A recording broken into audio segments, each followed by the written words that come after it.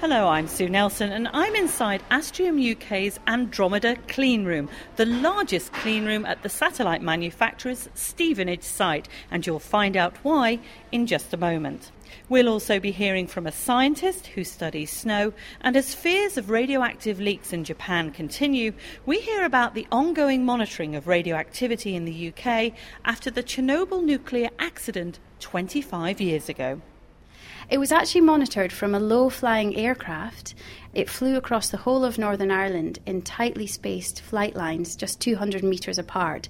So it's the most detailed survey of cesium and largest survey of cesium ever to have been done. The Andromeda Satellite Clean Room is a large and industrious space. It's about 50 metres square with quite a high ceiling, which is needed to get the length of the satellites in one of several pieces of scaffolding so that people can work on them. And it's extremely industrious because around me there are lots of people who are actually working on the aluminium structural panels for various telecommunications satellites. But the reason I'm here is because of a satellite that was built here that's part of a forthcoming European Space Agency mission to improve our knowledge of the Earth's interior and its climate. It will do this by examining the Earth's magnetic field, and it's an Earth Explorer mission called SWARM. With me is Dr. Ralph Cordy from Astrium UK's Division of Earth Observation Science. It's called SWARM. That's a bit of a hint, really, isn't it, about the nature of the satellite itself? Well, that's right. As you can imagine, it's not just one satellite, it's in fact three. Why do they need three satellites then? Well, it's to do with disentangling different effects. It's to do with being able to separate effects that are changing with time and from ones which change with space. And it's felt that the simplest way to do that is to have a constellation, if you like, of three satellites. I know that this satellite was put together here because about a year ago I was in this very clean room for another mission, and it stood out to me from the others because it didn't look like a typical washing machine square box, which is so often the phrase used for satellites because, let's face it, that's what they look like with a couple of solar panels on. This was tall, slim and pointed. When you get used to the typical run of satellites coming through a factory like this, I think of the big telecommunications satellites as being like London buses. Well, for me, the SWARM satellites were like long, sleek, dark racing cars. Why was it built in that particular way? Why does it physically look so different? Well, I guess there are two principal reasons for that. One is the environment, the orbit that the satellites are going to go into. That's a relatively low orbit, and it means that they have to be sleek, very slim, to help reduce the pressure of the residual atmosphere at the height it's orbiting at. And the other reason is that it needs to keep its sensors, its extremely precise and sensitive magnetic sensors, as far away from any disturbance, electronic disturbance on the satellite as possible. And therefore it's very long and actually extends its length by a 4-metre-long boom. This 4-metre-long boom then is the reason that it has been described as a giant mechanical rat, which, considering you and I both see it more as a sleek racing car, seems slightly unfair. It does seem a bit unfair, but the tail of the rat, the boom if you like, is really very vital. It's on there that we support what's called a vector magnetometer, the really heart of each satellite, the device that is providing the very precise measurements, not just of the size, but of the very detailed direction of the magnetic field that each satellite is flying through. Ralph Cordy, thank you. And we'll discuss the special ways that these satellites had to be put together because it's measuring the Earth's magnetic field a little later on in the podcast, as well as meeting Astrium UK engineer Julia Ryan. But first, our latest audio diary. If you've been following us on Facebook, you may have seen a beautiful picture we posted of ice-encrusted trees in northern Canada. It was taken by Mel Sandels from the National Centre for Earth Observation, who's been near the small town of Churchill to study snow. Churchill, Manitoba in Canada. It's much milder than we expected. It's about minus 10 degrees, whereas the average mean temperature is around minus 23. So I'm here with colleagues from Environment Canada at Northumbria University, and we're here looking at how to measure snow mass using satellites. I was a bit surprised. I've been doing snow research for the last 10 years. I was very surprised at how white everything was, and my boss laughed when I told him this. But what I mean by white is that the sky is white, the ground is white, the trees are white. You can only just make out the outline of the branches. And I've got a colleague, Chris Dirksen, he's been coming here for the last 10 years, and he says he's never seen anything like it. He says it's like something out of Narnia. Okay, so my colleagues are about to carry out a snow depth survey, so they'll be shouting out snow depths on a 5 metre scale every metre, and I'll be writing down the measurements. Okay? 36 centimetres. And 33. 33. We're in Churchill because ultimately we'd like to be able to measure snow mass from satellites. Snow is incredibly important because approximately 1/6 of the world's population rely on meltwater from snow and glaciers for their water supply. So it would be really useful if we could measure this resource using space satellites so we can measure it across the globe.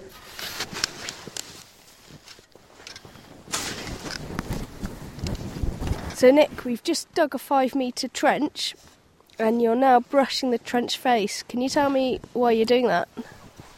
Well, what we're trying to do is we're trying to get a trench face that has been undisturbed as possible by the cutting process. So when you do cut it, the teeth of the saws and the objects that you use put in some artificial variability to the trench surface. So in essence what we're trying to do is we're just trying to smooth those out, trying to remove those. So what we try and see is what was there originally before we started cutting into it. I guess most people think that snow is white and that's all there is to know about snow, whereas in fact it's a very interesting material. As soon as snow falls on the ground, it changes depending on the temperature conditions around it and things like wind speed. You can start off with the stellar snow crystals that everyone thinks of, the typical pretty pictures of snowflakes, but as soon as they land on the ground, they change very quickly. Some of their arms break off, they become more rounded, and they tend to form little spheres or ball shapes, which can be either bonded together in great huge chains of balls, or they can be separate. Chris Dirksen from Environment Canada is about to have a look at the snow face. Chris, can you tell us what you can see? Well, we can see a number of layers in the snow. The total snow depth here is about 40 centimetres. And we can clearly see at the top some fresh snow that has fallen over the past 24 hours or so. And then all the older snow layers are beneath that. And essentially the grains get larger as you move down to the bottom of the snow. And if you use a few very simple tools, it's possible to mark out the thickness of each layer. There are two different ways of measuring snow mass. One uses radiometers. They measure passive microwave radiation. In a similar way to the Earth emits heat, the Earth also emits microwave radiation. So we can use radiometers to measure these. And this is where my work is focused on. But you can also use what's called active sensors. They're radars that ping a microwave signal into the snow, and the proportion of signal that comes back is related to the snow mass. By using these scatterometers, you can get an estimate of the snow mass. Hey, what's the height? 32 plus 134. Thanks. Same as the last one. So let me introduce you to Josh King, who's from the University of Waterloo. Josh has been making some scatterometer measurements at our field site in Churchill. Josh, can you tell me a bit more about a scatterometer? Scatterometer is a type of radar unit that we use to direct microwaves towards the snowpack. We measure the response from that, and hopefully we can extract some useful information from the snow based upon that response. So what sort of information do you hope to get from the snow? Well, we're hoping to find certain parameters such as the density of the snow, the size of the grains, and potentially the amount of water that's stored in that snowpack. So why do we care about the amount of water stored in the snowpack? Well, from a global context, it's a very important solid-state storage point of fresh water. So if we can find ways to figure out how much water is stored globally, we can make better choices and better informed decisions as to how to use water, where it goes, and why it goes places. I understand you're also involved in a project called Snow Tweets. What's Snow Tweets? Snow Tweets is a new type of project which we like to call crowdsourcing, or citizen science, where we allow the general public to be involved with science by submitting information to us through means such as Twitter.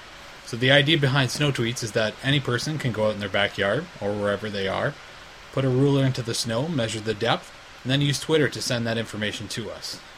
So how do you use all that information that people are submitting to you? The information goes towards things such as validating models, or checking to see if other products such as snow coverage or snow depth that we've estimated from satellite sensors is correct. So we've come to the forest site today. We're halfway through all our trench measurements. Nick and Josh have gone up in the Skyjack to have a look above the forest canopy and look down and see the snow around them.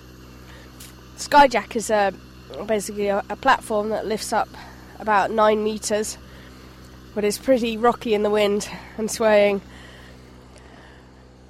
Now it's cold today, much colder than it has been.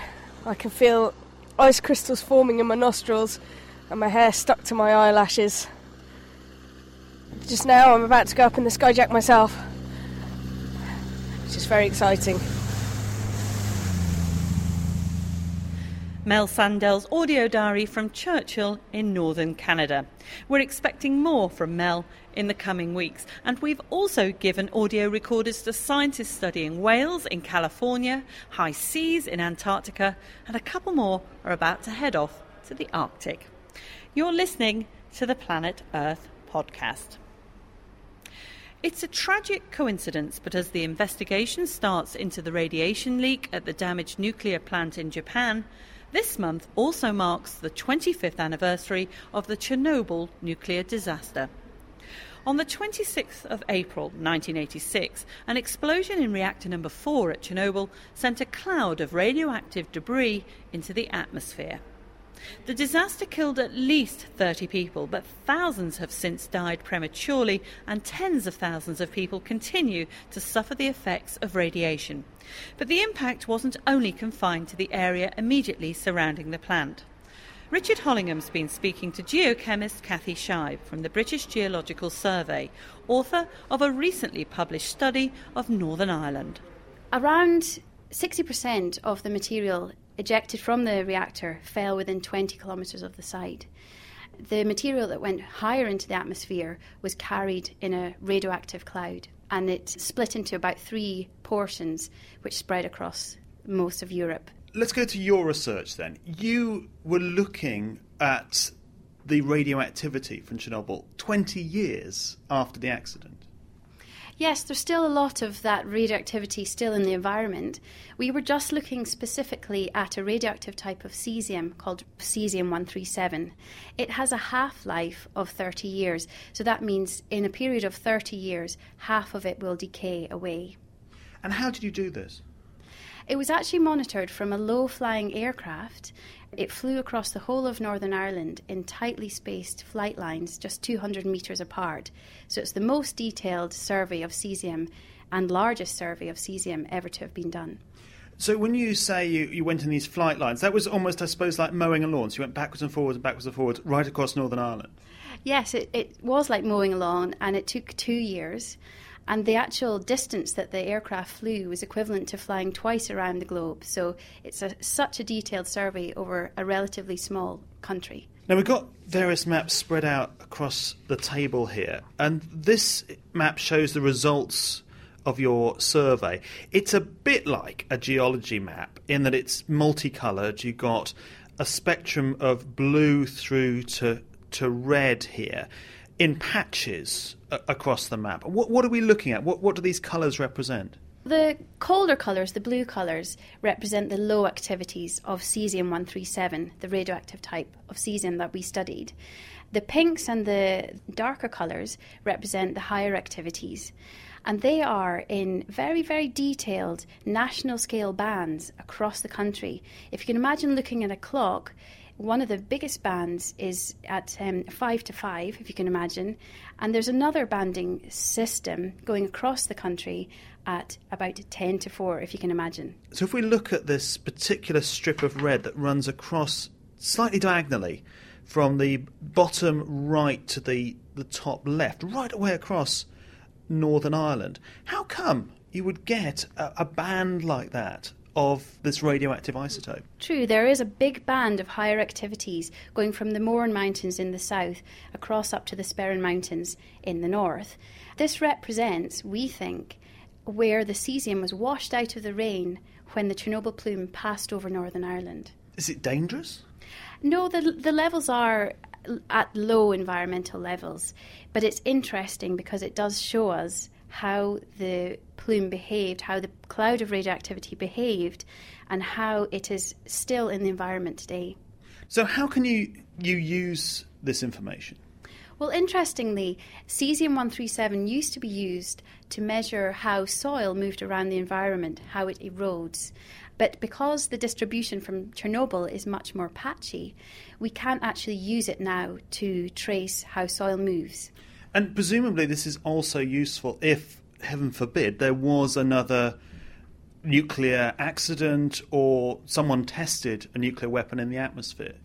Yes, we do understand much better how the material moves and how that meteorological models or weather models are incredibly important for tracking where the radioactivity goes and how it behaves.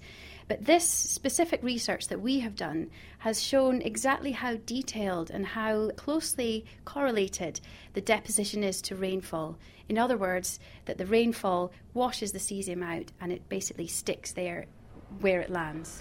Kathy Scheib from the British Geological Survey on the long-term legacy of Chernobyl. And as you may know, Richard recently visited Chernobyl for the BBC World Service. You can see a picture of him in his protective equipment on our Facebook page. To find our Facebook page and the Planet Earth Online website, put Planet Earth Online into any search engine. And there should also be some pictures of the clean room, where I am now at Astrium UK in Stevenage with Julia Ryan and Ralph Cordy. Ralph, about the Swarm mission, which is why we're here, because we're in the very clean room that these 3 satellites were built. But because they're measuring the Earth's magnetic field, that made the construction slightly different to how you would normally make a spacecraft.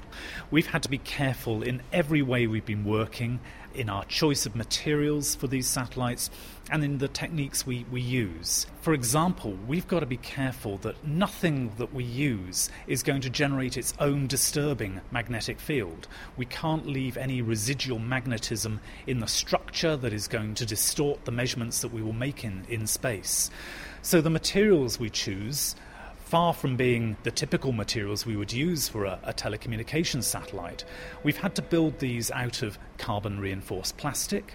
We've had to use ceramic materials to form a kind of optical bench on which to support the vector magnetometer. The tools that we use to do work on the satellite, we've had to make sure that those contain no residual magnetism themselves. Julia Ryan, you worked on the assembly, integration and testing part of the campaign for the Swarm satellite. What sort of testing did it involve? The most environmentally disturbing part of a satellite's life cycle is the launch, because being on top of the rocket, it gets shaken around a lot and subjected to a lot of noise. In order to make sure that it can survive that, we have to do simulations on the ground using computers and then test it afterwards.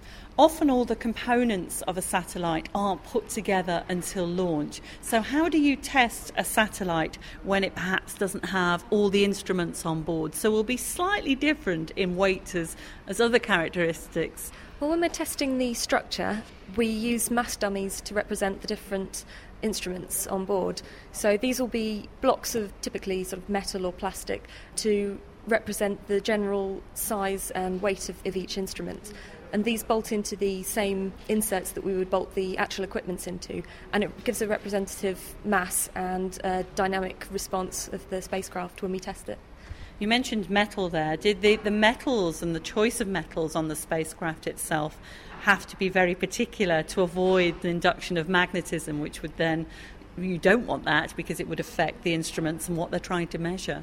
Yes, that's right. All of the metal components of the structure, for example, the brackets and the fasteners themselves, all had to be made out of titanium, whereas we would normally use perhaps aluminium or sometimes even stainless steel. These parts were made out of titanium to reduce the magnetic effects. Ralph, the 3 Swarm satellites are due for launch next year. Will they be launched in stages? No, in fact, they're going to be launched all together from one rocket from northern Russia, and they're going to be put together into an orbit over the Earth's poles, very close to the Earth's poles. 2 of them at a slightly lower altitude, flying almost in tandem, almost side by side, in fact, around the Earth, with the other one a little bit higher and slowly drifting away over time to separate them in time and space from each other. Ralph Cordy and Julia Ryan, thank you very much indeed. And no doubt we will report on the measurements of the Earth's magnetic field in more detail after the Swarm satellites have launched.